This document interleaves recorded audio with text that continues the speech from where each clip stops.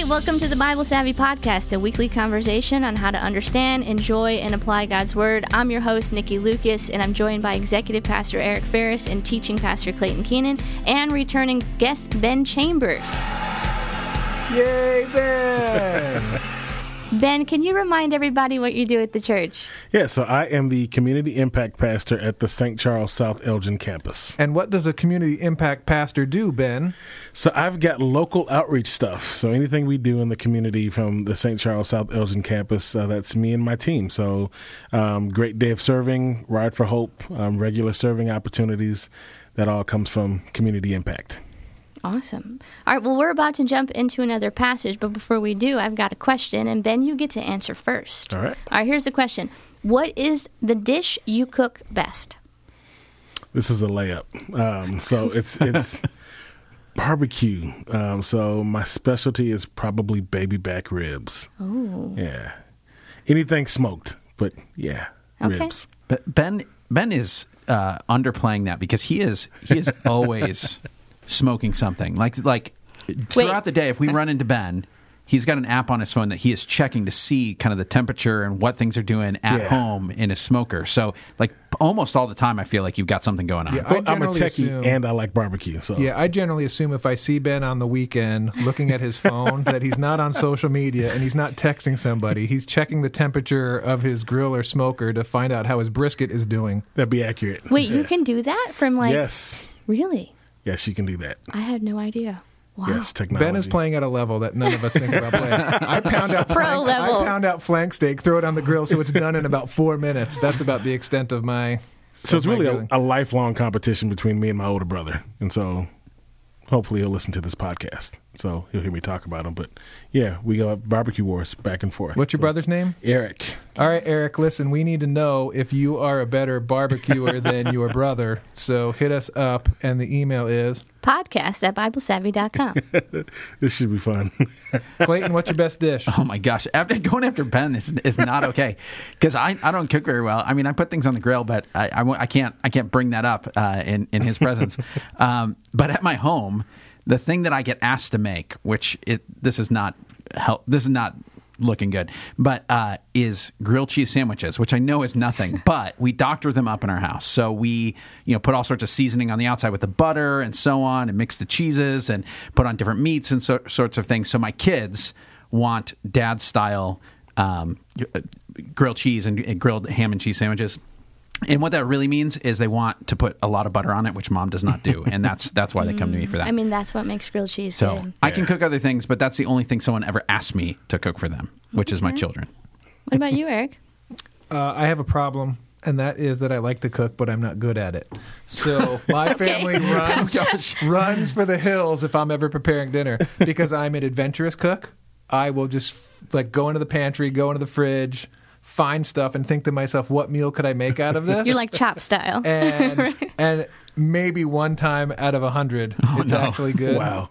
So some of the funniest stories in my family are times where I have made dinner. Like if you ask any of my kids, ask them about chicken adobo, they will tell you an entire story about how tragic that night was. So I don't really have good stories to tell. What I just did a few days ago was we were having my wife made brownies, and I sent my daughter and her boyfriend to the store to get heavy whipping cream so we could make homemade whipped cream. And then I started looking up things you could add into whipped cream to make different flavors. So we made peanut butter whipped cream. Now here's the winner: Nutella whipped cream. Oh yeah, I get that. I was going to say Nutella whipped cream on a fudge brownie with chocolate chips. Oh my gosh. Wow. With with vanilla ice cream. That was That's a winner. awesome. So I've got nothing good to share except Nutella whipped cream. That's perfect. It's all good. Nikki? Mine would be a beef stew with the onions and the carrots and the potatoes and the green beans, slow cooked. Yeah, that's what I do. That's my dish. And it's fall, so it's like perfect. It's fall. perfect. Yeah, it's really hearty. Put it over some mashed potatoes. Yeah. Done. So, all right. Well, we have, before we move on to the passage, we also have some listener feedback. We do. Okay. So one of our listeners sent in, it's like a word of the day. It's called sputtle. And this is inspired by an episode from probably it's been a while now, maybe a year? couple of years ago, year I or think. so? I don't know when the last time we mentioned this was. Yeah. So the word sputtle is from the 17th century, and it says to work ineffectively, to be extremely busy whilst achieving absolutely nothing. So this goes back to the day when Eric used to use the word piddling. Yeah, he was piddling around his yard. Yeah, like really not doing anything, but kind of seeming as if he was doing something. We all thought that meant something different. Yeah. But I don't know if we've come back to piddle in a while. We haven't talked about piddle in a long time. Because it's But a about listener. 2 years old, where people were accusing me of urinating in my yard because they thought that's what piddle. And we come And to it find turns out it out does. there It is does. actually 2 definitions of that word. So you're telling me that we have a listener Yep. that is referring back to 2 years ago. Yeah, they're like OG listener, like all like and the now original. they're sending us a word from their word of the day calendar. Yeah. Yeah. Because Yeah, sputtle and piddle kind of sound the same and have Yeah, it similar made definitions. it made them think of you. Okay, all right, everybody, listen. Yes, we like listener feedback. And yes, we will, from time to time, read listener feedback on the podcast episode. That does not mean that every listener feedback we get is worthy of conversation. I refuse to get into the Wayback Machine and revisit piddle or Okay. compare and contrast piddle and sputtle. I think it's just because Eric doesn't feel like he ended up looking good after that piddle conversation. Well, I already admit, I don't care if someone thinks I pee in my yard. It's my yard. Mark, I have no problem with that. Actually, we're having fun with this because we know the person that sent in this listener Yes, we feedback. do. So Yeah. we are. Yeah, we love we're it. giving her a we hard love time. them. We love them very much. All right, Clayton, what passage are we looking at? We are in Jeremiah 29. This is, I would have to say, if there are kind of a top 1 or 2 passages in Jeremiah that might be well known, this is definitely one of them. You may have encountered some of the verses, some of the lines in these verses in other places. We're going to dig into it. We're going to read from verse 4 to verse 14. Let me give you a little context for this.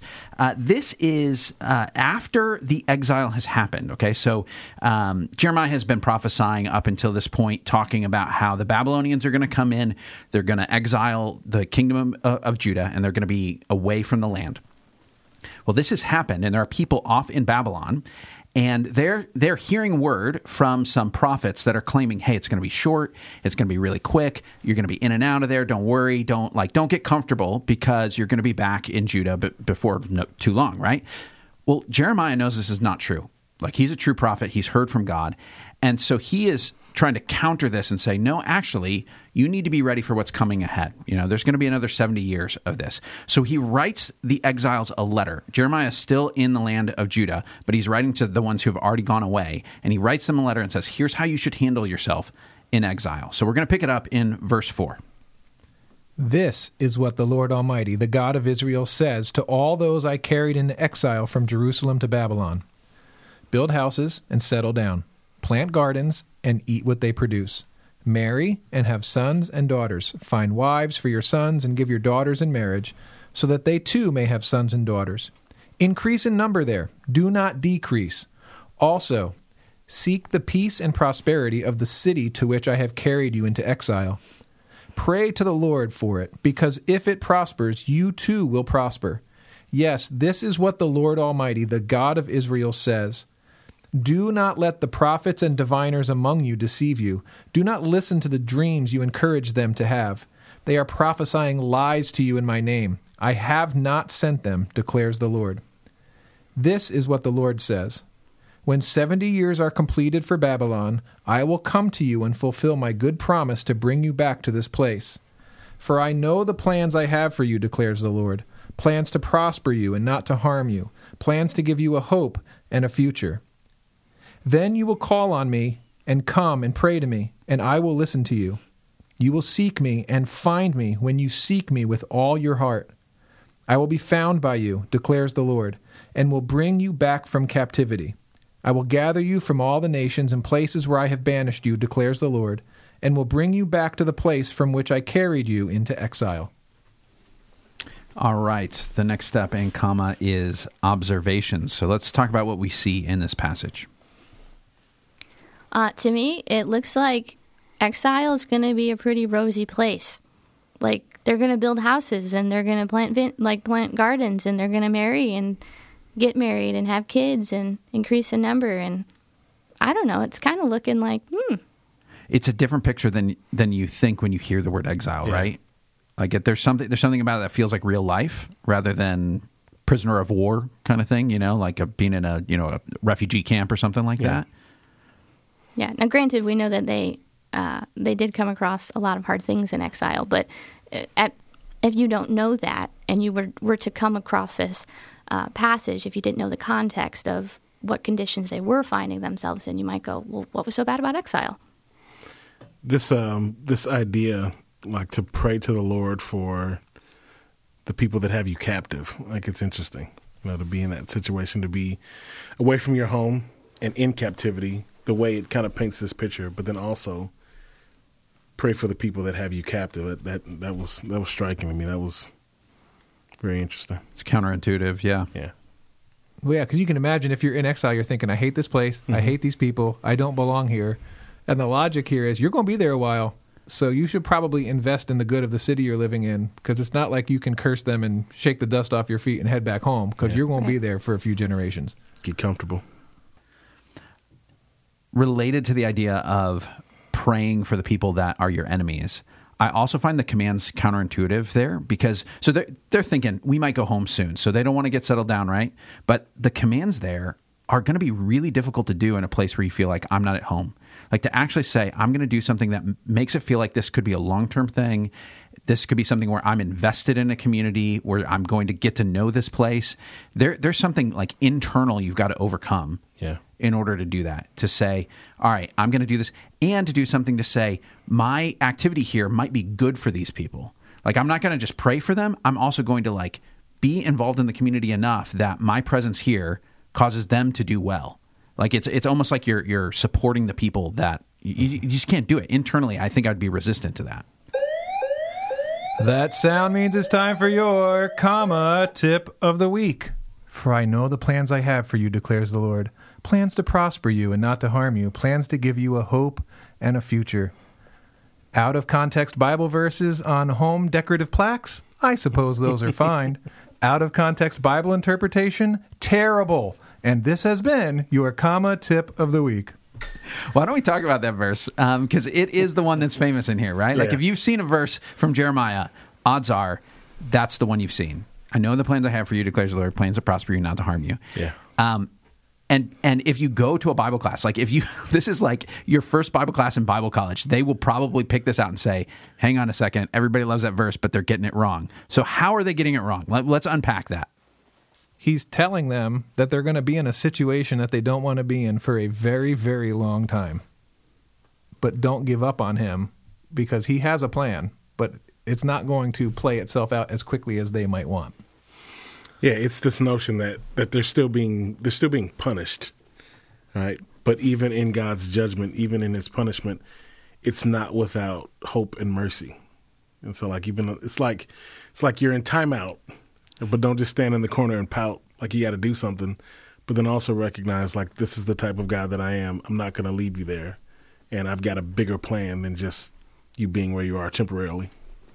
Yeah, I was like thinking of it as like a father or a mother disciplining their kids. It's like, okay, you did something, and now you're going to have to deal with the consequences. But then when you come out of this, you're going to be better for it, and you're going to know that I'm doing this for your good because I love you and I care about you. And it might not feel like that right now, but I do. Yeah, I think a lot of people will slap it onto a situation almost as a generic, God's going to fix it kind of thing. Like, well, okay, God's got a plan. And sometimes people are doing that simply in an appropriate way. They're saying, I want to take comfort in the fact that even though I'm not in control of this, God's in control and I can trust him. But oftentimes it is skirting around the idea that you might go through hardship first, that there might be in 70 years, the people of Israel were still like, so when's this plan going to kind of, roll out here? Because I heard you have one, but I'm getting old, and so there's something about it that we kind of shrink it down. That's the problem. When we talk about God having plans, the scale that God works his plans is often bigger than our perspective in our life. Yeah, that 2 years is much different than 70 years. Yeah, there's So like, Tell us more, Ben. well, so like this in, has been math lessons with Ben Chambers. well, like in 28, He it's doesn't like work in the accounting department anymore. I He know. works in the outreach department. well, like in 28, it's like, okay, so you're going to be here 2 years, and everybody's like excited, like, oh, it's only going to be 2 years. But then now Jeremiah's like, no, it's going to be 70. Like, and this is what you need to do in the midst of that.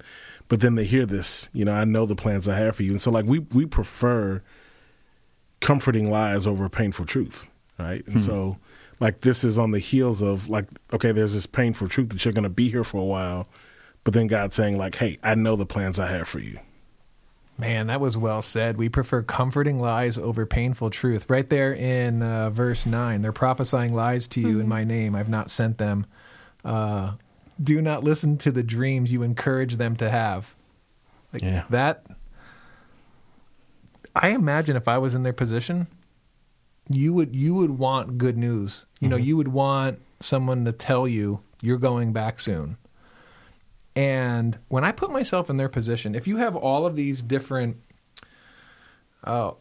prophets here, but you think like, okay, spiritual leaders in general, and you have a bunch of them saying, you're not going to be here long. And one dude telling you, no, listen, this is what the Lord is saying. It's not that clear on who you should believe. If you have a majority of people saying one thing, but one dude saying the opposite. Yeah, especially if the majority is saying something that sounds much more appealing. Yeah, absolutely. I have an observation that is somewhat of a question. In verse 12, it says, then you will call on me and come to pray to me, and I will listen to you. He's talking about some future, right? I know the plans I have for you. And when those start to happen, then you will call to me and pray, and I will listen. You will seek me and find me when you seek with all of your heart. At first reading, it sounds to me like what he's saying is, I'm not going to be listening or speaking for a while. I'm not sure, like, what hits me at first is what he's saying, but that's my question. What exactly is he saying here? Then you will call on me and come to pray, and I will listen to you. I think he's talking about a very particular calling on him, which is the kind of like I don't know, cry of repentance might be the wrong term, but I think it's probably something like that. He's saying there's going to be a period of time, and then at that point, when you call out for me to rescue you from Babylon, I'm going to come and get you. So we actually know when this happens in the book of Daniel. Daniel has heard Jeremiah's prophecy. And so there is a point where it says Daniel knew that the 70 years of Jeremiah's letter had happened. And so he cries out, and you actually get the text of Daniel's prayer, which is supposed to be representative of the people's kind of where their heart has become, or at least the righteous people's heart has gone. And he's saying, we've done a whole lot wrong. We deserve to be here. But God, now we ask for this. And God then speaks to Daniel about the future of the people and so on. But there was a point 70 years from Jeremiah when the people said, okay, God, we're ready for this. And they called out and God acted. I always had this thought where when I would read this passage, I would think to myself, why would he, this is coming off of that 14 where it says, I will gather you from all the nations and places where I banished you, declares the Lord, and will bring you back to the place from which I carried you into exile. And I thought, well, if he was just intending on doing that to begin with, right, why would he go through all of the effort to tell people to settle down and to have lives and to flourish and to, expand in number and not to decrease? And then I had this weird moment where I was like, well, they were there for 70 years, so if they didn't expand and they didn't multiply, then there would be no people left. Like the people would just die off. So he wanted there to be flourishing of life in some respects because there needed to be a continuation of the people that which he established so that Jesus could come from that line and all of these things. But at first you're like, why did they get so comfortable there? Why did he tell them all that? Well, there was a point to it. Yeah, there's a parallel in Israel's history when they were in Egypt. So they go into Egypt and there's 70 people in the family. Like it's this one extended family, 12 brothers and all that stuff. They go to Egypt, there's 70 people. Well, after their time there, which was not a good time, they are millions of people. And so there is something about that even though that was objectively bad in certain ways, that God said, during this time, I'm going to have you flourish in ways that are going to set you up for the next thing. And so there's something similar going on here. In fact, when they come back from the exile, the image of a second Exodus is the one they use. It's almost like we went away to another place, and it was a crucible, and it was hard, and yet we came back a refined and different people. And so God is using this in ways that set up, like you said, the future of the people. I think about like what God wants us to focus on, like in those seasons where things are not rosy. Right? Does he want us to focus on getting out of that season, or does he want us to focus on him? And I think by the commands that he gives, like the build, the plan, the plant, the eat, the marry, like all those things are like focusing on the things that he's called us to do versus focus on like how do we create a solution out of this. And so I think like giving that command takes the eyes off of the issue and the problem, but focuses on like, hey, we're going to get to a place where we're going to call on God, and then God's going to do what God does. But if I just sit here and try to work through a solution, like I'm never going to get to that place of actually stop and look at my situation and understand the reason why I'm in the situation to begin with. Yeah, because I could imagine that they would be possibly thinking to themselves, how do we get back to the land? They spend all their time coming up with solutions or schemes on how to get back. For 70 years. Which is very different than what the Lord told them to do, which is, no, settle down, build your houses, plant gardens, invest in the place you're living. That's an interesting observation. I've got an observation here about a repeating word, and it's prosper or prosperity. So you see it in a few different places. It talks about seek the peace and prosperity of the city that you've been called into exile. If it prospers, you will prosper. And then when you go back to that Jeremiah 29:11, plans to prosper you and not harm you. There's a Hebrew word behind that. You don't need to know Hebrew to do Bible savvy or any of this stuff, but this is one of those fun ones, and this is a word that comes up enough that you should learn it. And it's the word shalom, which we often use as kind of a sum-up term. It's usually translated peace, but it's a sum-up term for like the way life is meant to be. It's like wholeness, it's flourishing, it's things working the way they're supposed to work, the way God set it up. And so when you read it in that light, it's really, really interesting because it says, all right, you've been taken into exile, which for the people of Israel is like, we got kicked out of the Garden of Eden again, right? Like that's what the exile felt like. We messed up and we got kicked out of the promised land. That just like Adam and Eve, we're out. But then they say, when you are off in exile, out of the garden, what should you do? You should try to make this, you should shalom this place. You should make it like Eden, where everything works together as best as it can. Because if it shaloms, if it's like Eden, it's like Eden for you. You shalom. And just so you know, I've got plans for you to be shalomed in the future. And so there's like this sense of, I'm going to take you out of the place you think where the garden's going to be, and you're going to go to some place where your enemies are.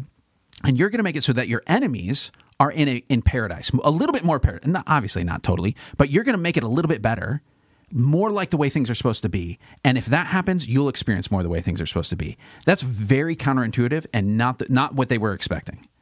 I appreciate all of the different forms of shalom that you use. Yeah, I'm pretty sure you'd make a good Smurf. You can shalom a place. It's shaloming. Or shalom it's this place. I love Smurf this place. It's Smurfy. Are you allowed to do that with that word? I don't think that's probably not. Probably not. But you did, and it sounded right. In Hebrew, there's shalom this place. Yeah, that was my favorite. That's a T-shirt, Nikki. I know. That's what let's shalom you this read place. my mind. That's Really? literally what I that? was thinking about All right, when I let's said shalom like, this that's a place. good one. All right, let's move on to one of the M's in comma, which is message. If you're going to take one of the things that you saw here and you were going to try to sum it up in a principle, what would that be? So I would build on that, and I would say that God wants to take your present pain and grant peace. Okay, I'm going to try to construct my message off of one of Ben's observations, which is people sometimes prefer comforting lies over painful truth. And I will say, if you choose comforting lies over painful truth, you will waste your time and miss God's best. Mm-hmm. My message is seek shalom even when far from home. So I couldn't avoid the rhyme, so I just went with it. Yeah, so He shalom that place. He shalomed that message. That's right. All right, let's go on to the next M in comma, which is meditation. This is when we prayerfully ponder a section of Scripture, and what we're doing is we're having a conversation with God about what He wants to say to us from that, how he wants to apply it. It's a little bit more personalizing, but it's interacting, not just thinking about it. So I'm going to read that very famous passage, Jeremiah 29:11, and I want us to prayerfully ponder it. The Lord says this, I know the plans I have for you, declares the Lord, plans to prosper you and not to harm you, plans to give you a hope and a future.